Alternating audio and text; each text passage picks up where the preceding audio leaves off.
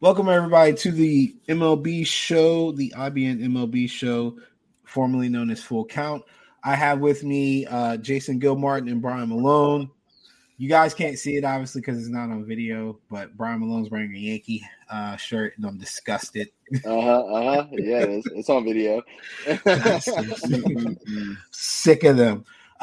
So we had some things go on during the brief break that we took. One of the top stories was the firing of Joe Girardi, which I'm not trying to be sarcastic, but I think we all saw that coming. Yes, I think we did. I think I was a little surprised only because they did so much to overhaul that team. And I just don't know that they, 57 games or what was it? 51 games is enough time to really be like, hey, is this working yet? But at the same time, he really hadn't shown anything in 3 years with that payroll. So might be time to move on like they did. Yeah, I mean, I was gonna say I agree with that. They spent a lot of money, and I think they just kind of reached the point, like you said, it's not just this year; it's over the last 2 seasons as well, where they're just like, look, we've spent, $300-something million on Bryce Harper, and we've spent, money left and right, and the roster really isn't. It's not great, but they're not terrible. Like they've got talent, so yeah, no, I mean they do, and like you say, you spend money. You brought in Harper, Castellanos, Schwarber. JT Realmuto. I mean, they brought in a lot of talent to this team. And, it's interesting because I think we're going to talk about Madden as well. They both took over their teams in the COVID-shortened years.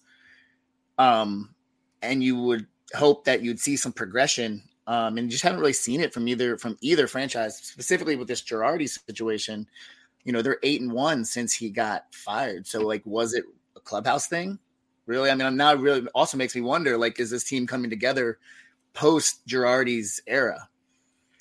Yeah, it's interesting that you would say that because a lot of the comments by the players is they just keep harping on the communication that they get now from the interim head coach or interim manager. Yeah, guys just saying they now know who's going to be playing, they know why they're not playing, and things like that, and that it's giving them more confidence.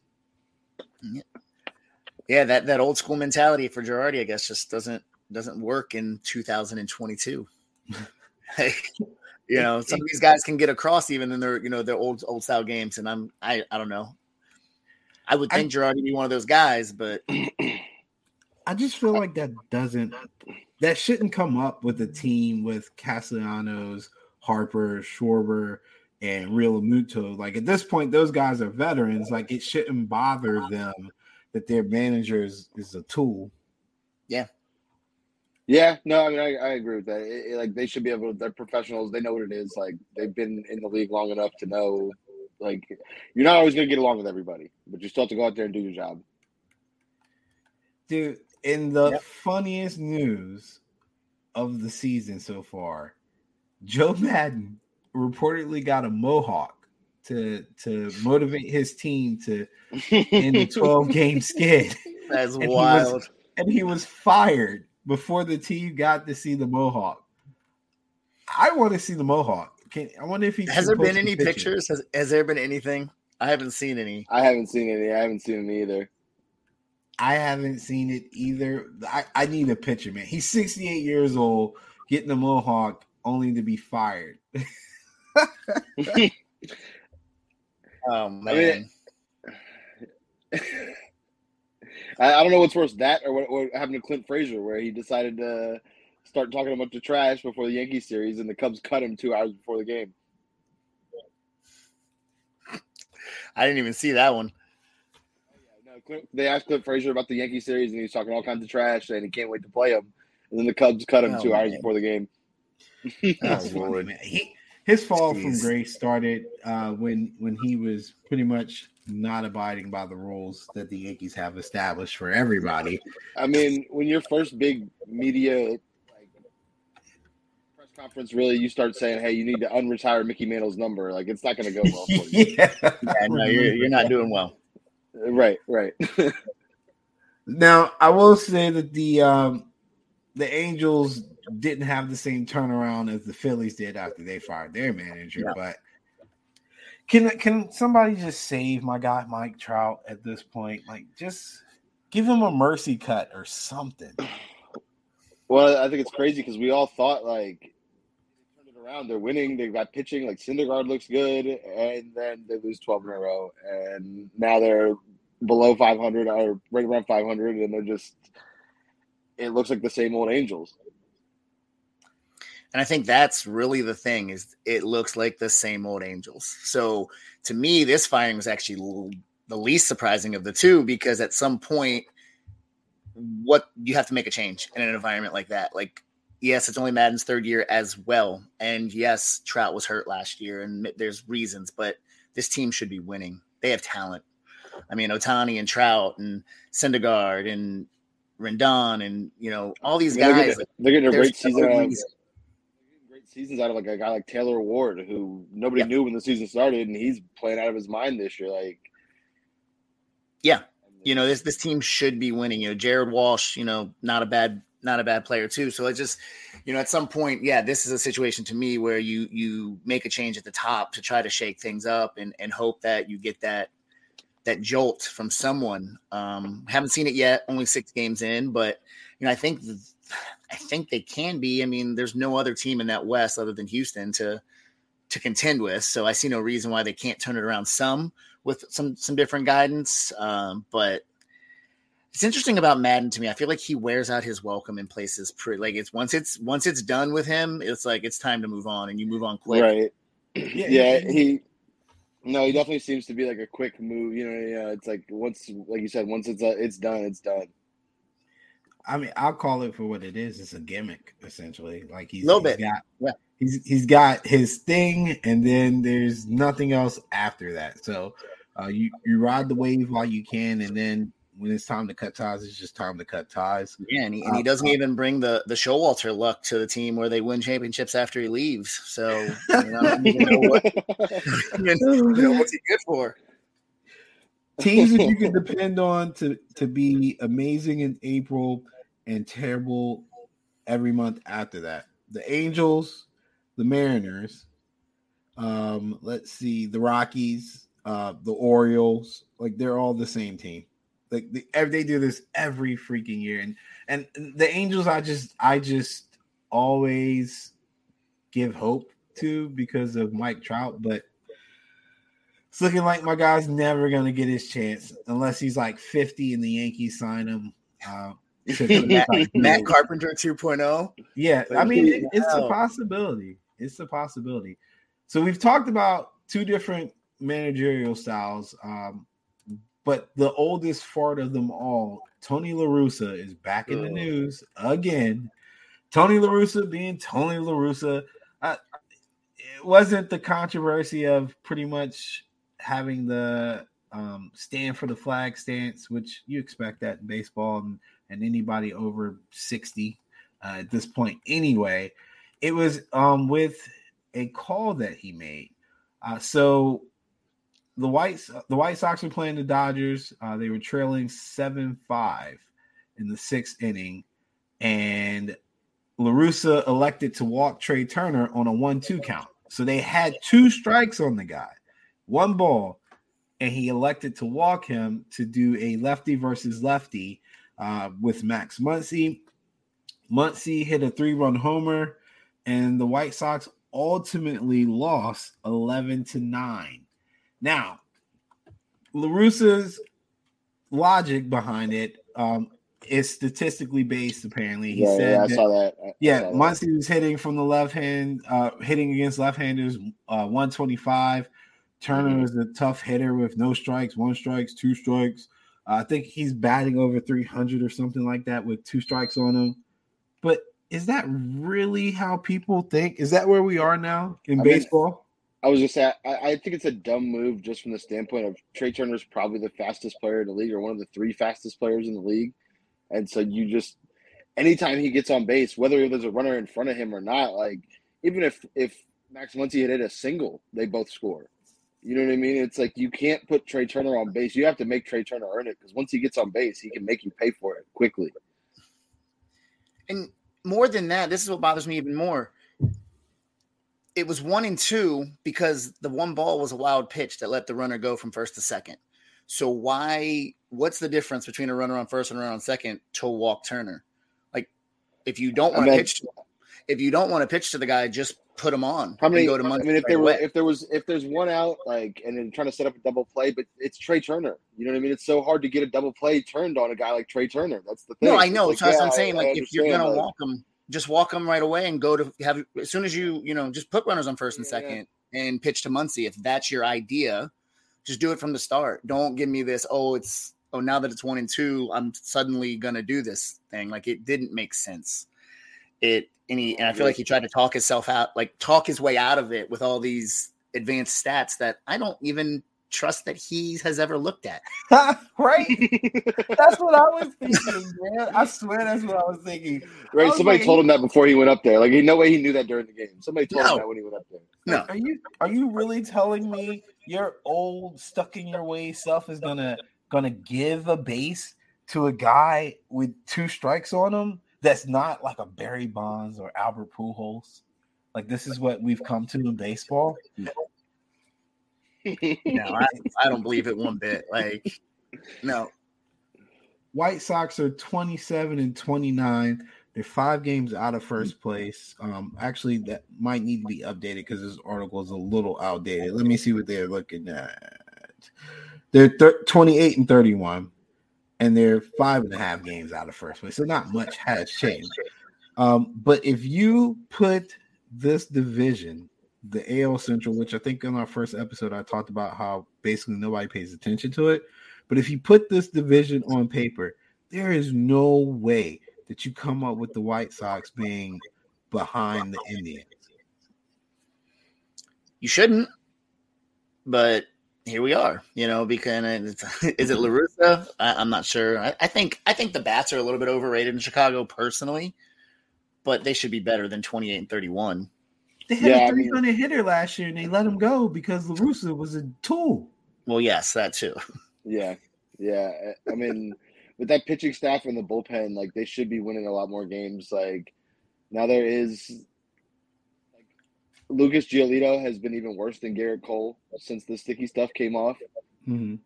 Like, it's something that people haven't really noticed, but he's been terrible. I think I saw something the other day. He lost like an average of like 260 RPMs on his pitches since they cracked down on the sticky stuff.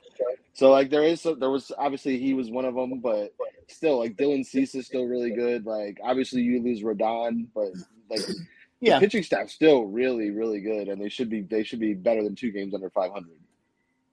They should be, although they were trotting Dallas Keuchel there every 5 days, which I didn't know why they kept doing that for as long as they did. So I think that hurt them a lot in the beginning too. I mean, the guy had an 8 ERA after 8 starts. Yeah. That's not good. Like you said, Giolito hasn't been great. It's just, I don't know. I'd have to look at their bullpen a little bit more to kind of see if it's there, but. Because I was looking at some of their. I mean, they've always been expecting, guys like Crochet to pitch out of the pen, and he's been pitching pretty well this year. And they've still got Liam Hendricks. Like, the bullpen's decent. Like, it's one of the, I would say it's probably top 10 bullpen in the league.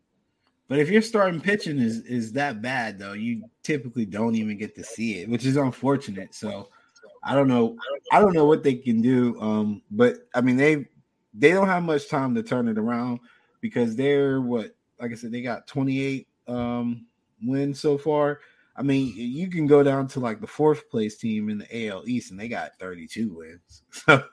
So you gotta tighten up if you're looking to make the playoffs, which it is still relatively early.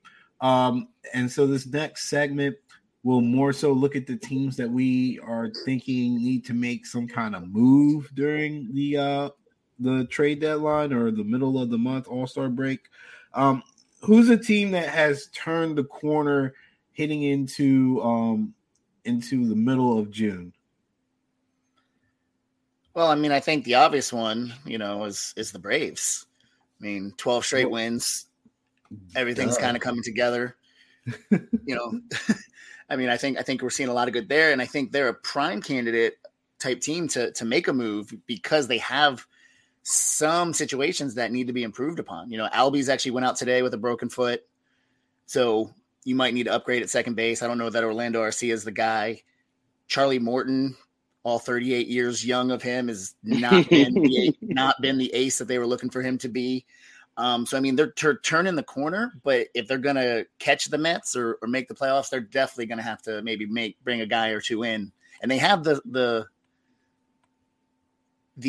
farm system to do that with, too. So I think they're in a good place that way as well. Hey, hold on, Malone, before you say something. I just want to say, as long as we can play the Rockies, the Athletics, the Pirates, and the Nationals, and then the Cubs. I mean, it helps. If we could get that, like, beginning of the month, every single month, we will most definitely catch the Mets. Yeah, and that helps. But, I think also some of the confidence growing from that will help them too, though. Yeah. What about you, Malone? Yeah. I think it's Cleveland. With the way we talk about the White Sox not being so good, like I think this Cleveland's 7-3 in their last 10.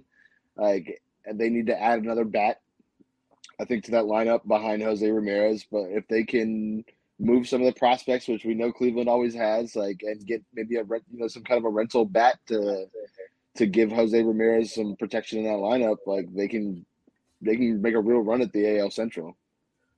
Why do people still pitch to Jose Ramirez? Because this will be an opportunity for us to explain to people who he is. Because Cleveland's still technically a small market team, and he doesn't get on TV a lot. But he's one of the best baseball players in the league right now. And it's crazy because he has been for 5 years. Yeah, for a while. It's been a while. It's not just something new with him. Like, he's been one of the best players in the league for the last 5 years, and he's still not really talked about by a lot of people because, like you said, Cleveland's such a small market team, or considered to be a small market team. But I mean, yeah, like you even saw that. I think you were the one that telling me about it. Or we talked about that clip where they're playing the Royals, and Salvador Perez is like, "Hey, let's walk him." Yeah, he was like, "No, go ahead, pitch to him," and he hits the second home run of the game. It makes no sense. Yeah, they are a good team. That's a candidate for a bat, like you said. Maybe I hate to say something like this, but even like a Trey Mancini or someone from Baltimore who's not a great bat, but someone that could plug into that lineup. Mm-hmm. Give him a little bit of protection. I think that'd be good for sure. Yeah, because one thing about this Indians team that I'll definitely vouch for is they've got a solid bullpen for the most part. They got a lot of young arms that are still kind of finding their niche, but they will play some defense, man. Like, well, and their rotation's good too. Like, Beaver's pitching well again. Mm-hmm. Plesac's pitching well. Tristan McKenzie's pitching well. My God, Tristan. Like they've got a pretty decent rotation to go with that bullpen too. So I mean, if they're gonna add a nice and like you said, like somebody like a Trey Mancini who's a good hitter, like really a really good hitter that you can just DH and you may not have to play him in the field every day, or you can rotate him in. That could definitely help that lineup. Tim Childers, if you listen to this podcast, I still have it out for you for that Tristan McKenzie little baby post. I can't get that out of my head. So disrespectful. But I like that Indians taking. Like I said, I will vouch for Jose Ramirez being the one player that you would want to tune into a game to watch, because again, he's got the glove, he's got the hustle, and he's got an amazing bat right now. And when I say amazing, to me, it's Vlad Guerrero-esque. Like he'll swing at some pitches that you're just like, dude, what? That's not even a strike, and he'll find a way to put it in play, put it in the gap. Or if you're stupid enough to challenge him with the fastball, he will make you pay. Like, he's the one guy this year that I can say, outside of Aaron Judge right now, you do not want to make a mistake to him, at all. It will be a homer. And he's literally, if they've got 29 wins, you could probably say his bat is good for winning them at least 25 of those 29 games. Like, he's been amazing. Yeah, I would agree with that. Who's a team that you guys are seeing starting to fall behind a little? I mean, honestly, I think we already talked about it, but it's got to be Chicago, right? I mean, they're 2 games under 500, like we said earlier. The bat, like, I agree with Jason. Like, they got a lot of young hitters, but they don't have a lot of proven hitters. Like, but outside of Jose Abreu and Tim Anderson, what real proven, all-star caliber, like, guys that you could name off the top of your head hitters do they really have? I mean, the only other one's really Grandal, and he's below the Mendoza line year after year. Like, right, he's exactly. a power guy. He's an on-base yeah. guy, but doesn't really hit for average.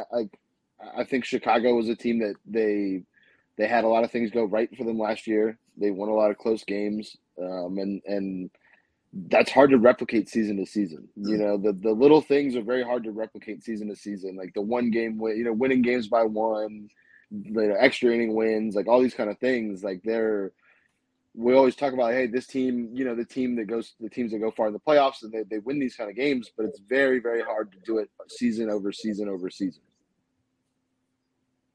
Yep, I agree with that. For me, it's on the other side, same division, but in the National League, it's the Central, and it's the Brewers. They got off to a hot start with the pitching carrying them all the way through with Burns and all those guys, but the bats just are not there, and I just don't think their pitching is going to be able to carry them much longer at all. Like, they're like 3-7 in their last 10. Their only saving grace is playing in that god-awful NL Central, so they're going to win some games against the Pirates, Cubs, and Reds. But they're not a very good baseball team. The eye test tells me that, and I just don't see them. I see them fading kind of back more and more as the season goes on. I think that's the Cardinals division easily. I just don't. Yeah, I mean, especially with Goldschmidt playing the way Goldschmidt's looking like old Goldschmidt, and Arenado looking like the stud that we know he is. And so that's right. So we talk about that being the Cardinals, you know, lineup, and then Rowdy Tellez and Colton Wong are kind of leading the way in Milwaukee, and that's just not going to get it done. You know, an old Kutch. I love Andrew McCutchen, but he's old. You know, he's 37 Colton Wong, years old. Christian Yelich. These guys just they're not going to get it done anymore, and they don't seem to ever want to improve upon that Milwaukee. They think they can just live off these kind of no-name arms that pop up from time to time, but Corbin Burns can only do so much. Don't they have Lorenzo Cain backing up Andrew McCutchen?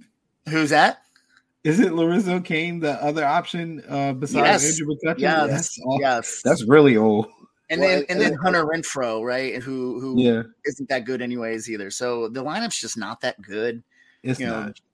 I was going to say they haven't even gotten great performances out of anybody but Corbin Burns, really. Woodruff hasn't been as good as he's been the last couple of years. Freddie Peralta hasn't been as good. True.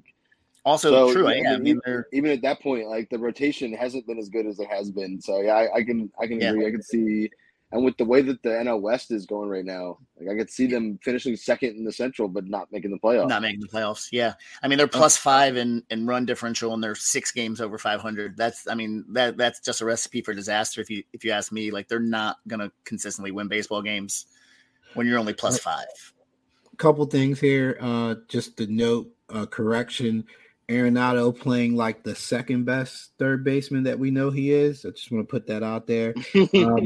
I want to apologize to Manny Machado for not mentioning him in a team that's doing really well as well. And he is playing really well too.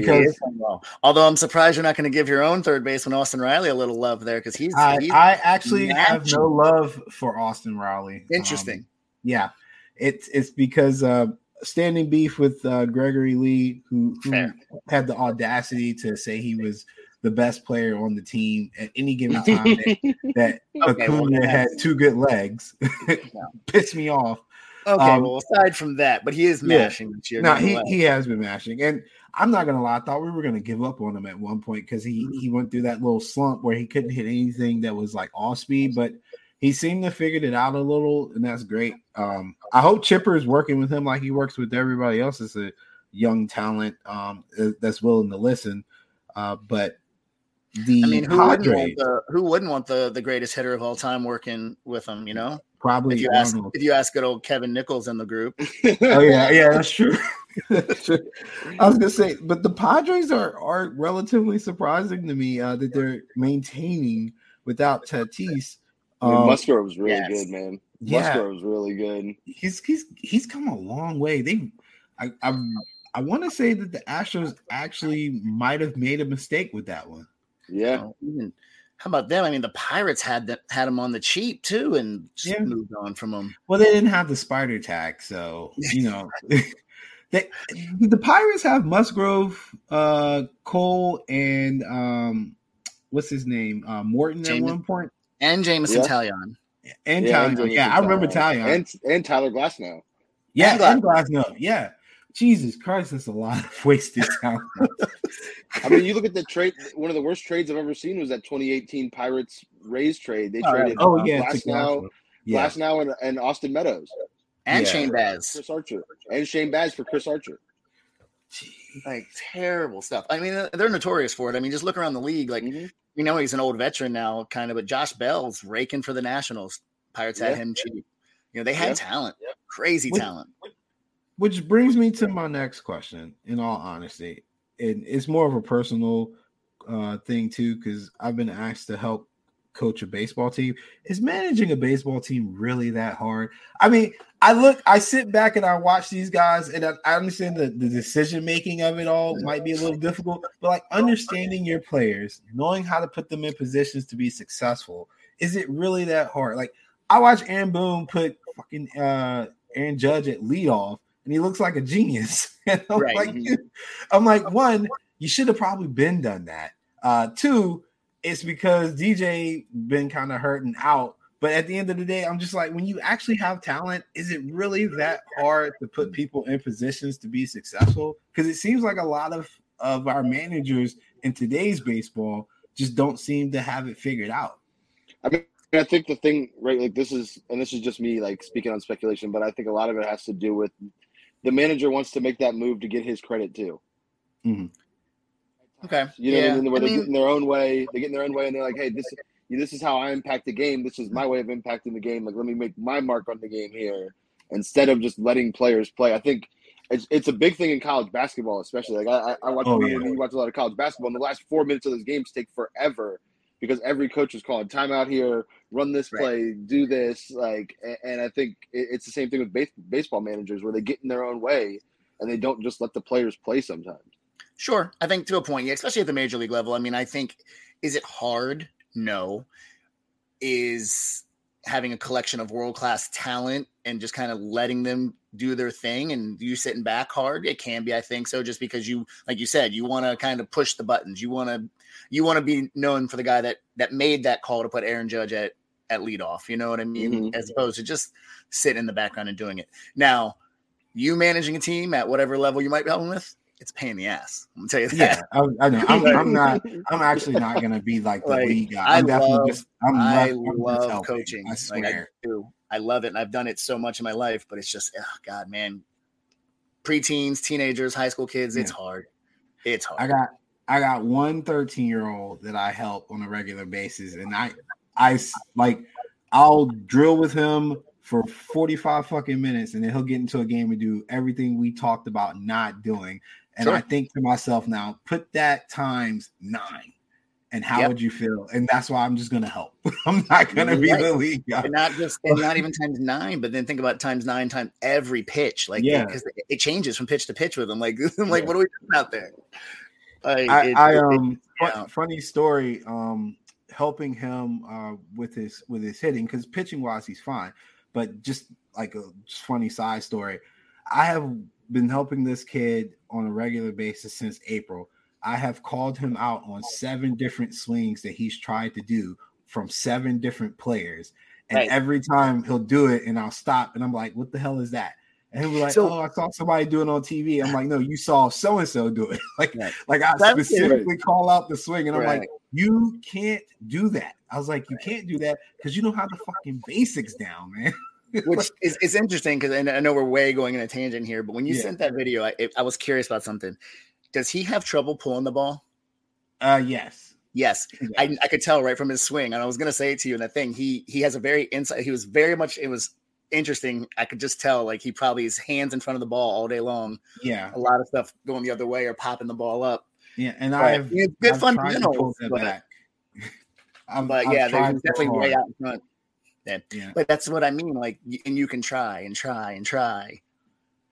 And I should have framed that question as the Davey Roberts question, because that's really what it's about. It's a slight at the Dodgers. Yes. All that talent. Why? Like, you should never go worse than 5-5 in a 10-game span. And you lost the series to the Pirates. The Pirates. God. Yeah. Yeah. That is embarrassing. A player that you guys can think of from both leagues, position player that is turning the corner with their play right now? I mean, I think Byron Buxton, who just won Player of the Week, is a good one in the American League. Like, he was hitting down around 200. Now he's up to almost 240. Now, I know he's a very up and down player. He's always been a very up and down player, but he's one of the best probably the best defensive center fielder in the league. Yeah. And like, when his bat's going, that dude is as fun as anybody to watch. Like, when you get up there and Byron Buxton's getting on base and he's stealing bases and he's, you know what I mean, making diving, leaping catches in the outfield, and like I said, he just won Player of the Week, and he's somebody definitely to watch going forward. You know, somebody to check out, another one in that AL Central where they might not get as much love as they necessarily should. And I think in the NL, I mean, Paul Goldschmidt's still the best hitter in the league right now. Like, we can talk about turning the corner, but he's just still tearing the cover off the ball every night. Like, it looks like, 2015 in Arizona all over again. Yeah. Yes, no, he's been hitting the ball really well. I mean, one of my guys was Austin Riley. I was kind of talking about him. He's just, really been, I think hitting the cover off the ball, making solid contact each and every time out. I actually wasn't even thinking position players earlier when I was doing this, but I wasn't either. brought him up earlier, and God, I hate talking about the Yankees. I know. I was gonna say it was gonna be Nestor Cortez if it wasn't. We were talking about regular players. So I have another guy in that rotation though, and it's Jameson Taillon. Out of nowhere. I mean, he's just been consistently better and better each time out, and that's kind of a scary thought because has the talent. He just never really had been able to put it all together, and now he's part of the greatest rotation ever somehow. Well, I was gonna say, I think that's something that we all talked about. Like, in the first show, people go back and they watch the first show. Like, that's something we all talked about. Was like, hey, the Yankees lineup is real iffy. Like, especially with what we saw at the end of last year from Garrett Cole. And then Severino, who's been hurt for 2.5 years and is throwing 8 innings, literally. Didn't know what you were getting from him. He's been really, really good as well. Yeah. Taillon, is a year with Alpha Tommy John, so you still didn't know really what you were going to get from him. Jordan Montgomery's been hurt as well. And just Nestor Cortez was a guy who pitched well in a shortened amount of, a short sample size last year. But again, you know what I mean? You just didn't know what you were really going to get. And they've all just been really, really, really good. It's like I said, Taillon's probably been the best one. Like, he carried that perfect game, I think, into the 8th inning the other day. But all of them, he's getting stronger as the year goes on. Yeah, I think with Taillon would also really kind of set him back. I think he had a cancer bout at one point when he was with the Pirates, if I recall. I know he had Tommy John. Yeah, he definitely had a Tommy John. He might have had a cancer thing. They let him go. Because the Yankees picked him up. He missed the whole season. The Pirates let him go after his, after he rehabbed his Tommy John, and that's when the Yankees picked him up. Yeah, he had testicular cancer. Thank you, Google. Okay. And that was entering into the 2018 season. I thought that was like one of the issues, because I remember following him a little because my uncle lives in Pittsburgh. But when he first hit the scene as a rookie, I was like, oh, this kid's got some good stuff. And then he ended up getting like he went away for a while. And they didn't report it at first, but then they did the stand up for cancer thing, and his name was on a sign. And I Googled it. And so, yeah, I was like, I knew it was something. But that derailed them a little. But I mean, there's something to be said. I'm not trying to be cliche, but guys who come back from things like that and they have to play in a sport that's a mental grind like baseball, they do get more successful in that post-surgery, post-cancer survival thing. You as an Orioles fan, you know that as well. Oh yeah, the guys who find that adversity, get over that hump, and come back have pretty solid careers after. And I think a lot of that's because of the mental hurdle that you go through, going through chemo and things like that. Baseball is nothing, because most we hear it all the time, the cliche that is mostly mental, but it really is. It doesn't take much to get somebody off their game if they have a couple bad swings or if they miss a couple balls and things like that. So, he's doing great. You guys checked out was it Alcantara from the Marlins, man? What the hell? Yeah, I've been on him for a while. Man. He throws a 100-mile-an-hour sinker that's got 15 inches of horizontal break on it. Crazy break on it. Yeah. Yeah, I've been on Alcantara for a couple of years, and he's finally finding his control. He's not walking guys. I think he's only got like 20 walks on the season and almost 60 innings. Like he's really good, man. He is really good. I just feel bad because there was Trevor Rogers. That's who it was. I just knew he was the best pitcher on their roster. I was hyped on him this year. Yeah, he's been awful this year. Damn lefties, you can't trust them. Yeah, no, you can't. They've gotten another great year to Pablo Lopez. Like I think that's something else we talked about in the beginning was like that rotation, but it's been the same issue that we talked about where they can't hit. Mm-hmm. They've got Jazz Chisholm, but like other than that, and he hasn't been. I mean, he's like hitting like 150 over this month. Over his last 30 games, he's not even hitting. That's a team that, I know you talked about them early on, first couple shows, that they're definitely not there yet. No, they're not. They truly need like support from their front office. Like they need somebody that believes in the organization that can be like, they believe that the Marlins can be successful. I feel like Jeter didn't really think that they could be successful. And then he gave away like 2 MVPs and Ozuna and a shit ton of other stuff. Like he literally just gave it away. Realmuto, who at that time was regarded as one of the best catchers in the league. Probably the best. I mean, like it's like, dude, like some of that's kind of your doing, but they seem to again acquire talent and find a way to be within their budget, which is really, really small, and be competitive. But like that's not enough to win. And one thing that I wanted to talk about before we close the show is like people don't realize that I think like the NFL has a pretty big revenue sharing thing. Like that's always been like a thing with them.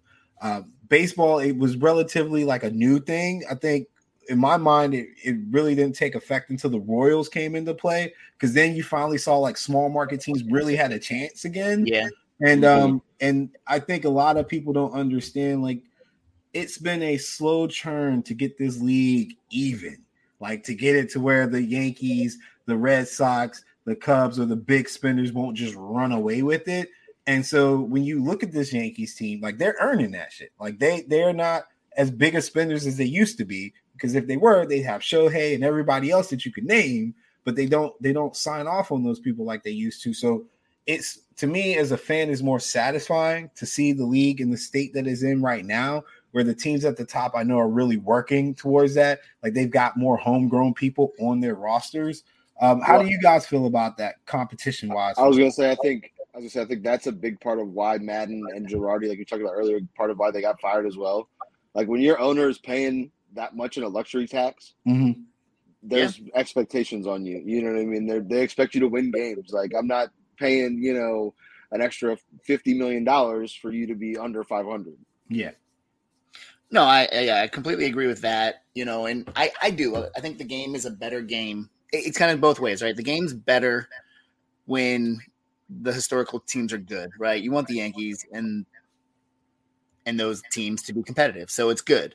It's also better when they're earning it like they are this year, like you said. But then we have the other side of it, with the Orioles and Oakland, who just don't even put the money out. And it's maddening, for lack of a better word, to see teams that just don't want to compete. Yeah, I wonder if I've wondered out loud, seriously, if they're going to like try to enforce some things to keep people from like slowly, like a tank in baseball is awful. Like it's too long. Like if you're taking, there's only really been one semi-successful one. Houston was somewhat successful, but they had to cheat to do it. Yeah, like I don't want you tanking in a sport that's like 6 months long, man. Like give me something. Like try. And even worse, it's not like the NBA where you're going to bring in a guy that's going to help you next year. Yeah. Well, and the other thing is, like, a lot of times, like, you see it with Gleyber Torres. Gleyber Torres came up and he was amazing. And 3 years later, he's a 700 OPS guy. Like, baseball's such a fickle sport, man, where, like, guys come up and they play 100 games and they look amazing, and then pitchers figure them out and they don't make the adjustments, and then they're a 220 hitter and a 700 OPS guy for the rest of their career. Yeah, I mean, look, the Astros, when they started their tanked for Mark Appel, which, I mean, he ended up washing out. Like, they got lucky he didn't sign, and they were able to come out and get like Bregman and the likes of some of those guys. But even then, you're waiting years for these guys to make the show. All right, so we're closing out. Give me a series to watch. Oh man, I haven't even looked. I know it's just. I was gonna say I don't have a series to watch, but I've got this my stat of the day or stat of the week or whatever you want to call it. For the casual fan who might look at Yadier Molina's stats and go, "Oh, that guy, how's this guy considered to be a Hall of Famer?" Since Yadier made his debut in 2005, the Cardinals have given up 882 stolen bases. No other team in the league has given up less than 1,300. That's crazy. That is impressive. Those are the kind of things that don't show up on the box sheet every day, and you don't see when you look at the baseball reference page. But it's those little things that when you actually get in there and you start watching the games, and you go, "Oh, this dude knows what's going on. This dude's really good." Yeah. I think, for me, I guess, kind of talking about this week is, we've been talking about the Yankees and where they're at. And we have to, right? They're 44 and 16, something like that right now. Mm-hmm. And I mean, this week they have Tampa Bay and Toronto. Like that's going to be, this is kind of the week, right? They have both of them. I think are they at home for both series? I see them at home for Tampa Bay. Let me double check. Toronto. Okay. But I mean, that's going to be kind of, that's, I don't want to say it's the benchmark because clearly they've shown they can beat anyone in the league this year, but this is that chance where they can really put a stranglehold on the American League East. Unfortunately.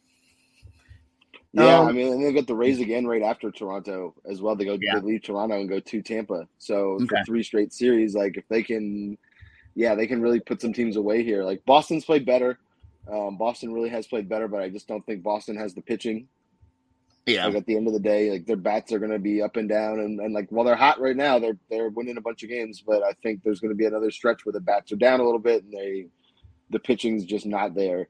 Yeah, and I was just looking too. I guess after that Tampa series, and they get Houston, so this is going to be a good 10 days to see really where the Yankees, if they can keep this going. Also, just want to put out there, Malone, that I don't know if you recall, but there was one time somebody disrespected Yadier Molina, and I literally banished him out the group. I was like, "What you're not going to do is comment like we don't have a lot of baseball talk, and you're not going to disrespect literally a living legend. No, it's just not going to happen." The second best defensive catcher of all time. Yeah. I can do without like the randomly 3 different people posting how he steals a bunch of bases out of nowhere. Oh no, that was Pujols. I'm mixing it up. That came out of nowhere a couple weeks ago. Like I was like, the guy just whatever. But I'm mixing up my old Cardinals. Him, I mean, it might have been you guys who sent it to me. Maybe I saw it somewhere else. But the clip of him, it was this year. So basically, this is how much he and how good he is and how well he understands situations and knows the game. There's first and third, 1 out, and so he saw it on the film that the Giants always steal. Like 75% of the time, they steal. The runner on first will steal. Yeah. So literally he pops up halfway through the pitch, catches it, and throws Jock Peterson out at first base. Like he's so good on defense, and it's like I said, it's those little things that you won't see that on a box score. If you didn't watch the game and you just look at the box stat, you won't see that play. But those are the things that make him valuable, and that's like literally, like I said, he's the second best defensive catcher of all time. Yeah, I think you have to put Pudge 1, but he's right there. Yeah, and not to be sidetracked, but after watching the Hall of Fame introductions for boxing and then thinking back on all the great athletes I've been able to see in my 37 years of life, I've been lucky, and I think we've all kind of been lucky to see a lot of literally living legends in their prime. Yadier, to some extent, will be that kind of person. He's still an active player, still actively making quality plays at his craft. Later in his years, you have to appreciate those things, because when they're gone, then they're gone. We're never going to get another Yadier probably anytime soon. Catchers are totally different now. We won't get any more Jordans and things like that. It's just a different game. Every game has gradually changed. So hell, even Tom Brady, I hate him to death, but you have to kind of appreciate these guys who are aging and still able to play at a high level in their respective craft. Yeah. No, and I think another thing about Yadi, that the casual fan might not notice or mention, is he's one of the best pitch framers of all time as well. Yeah. Which is a lost art. I saw something the other day. Where I saw a lot of this stuff about Yadi, but basically Adam Wainwright's career ERA with and without Yadi is a whole ERA higher, whole run higher. Yeah, and he's a 3.4 pitcher with Yadi. He's a 4.4 pitcher without Yadi. Which is crazy too, because they just set the major league record for most starts combined, as a battery, 324 starts together. Mm-hmm. That's crazy. Yeah, but that's part of why Wainwright's stuck in St. Louis so long, because he's like, yo, this dude is getting me wins and he's getting me outs.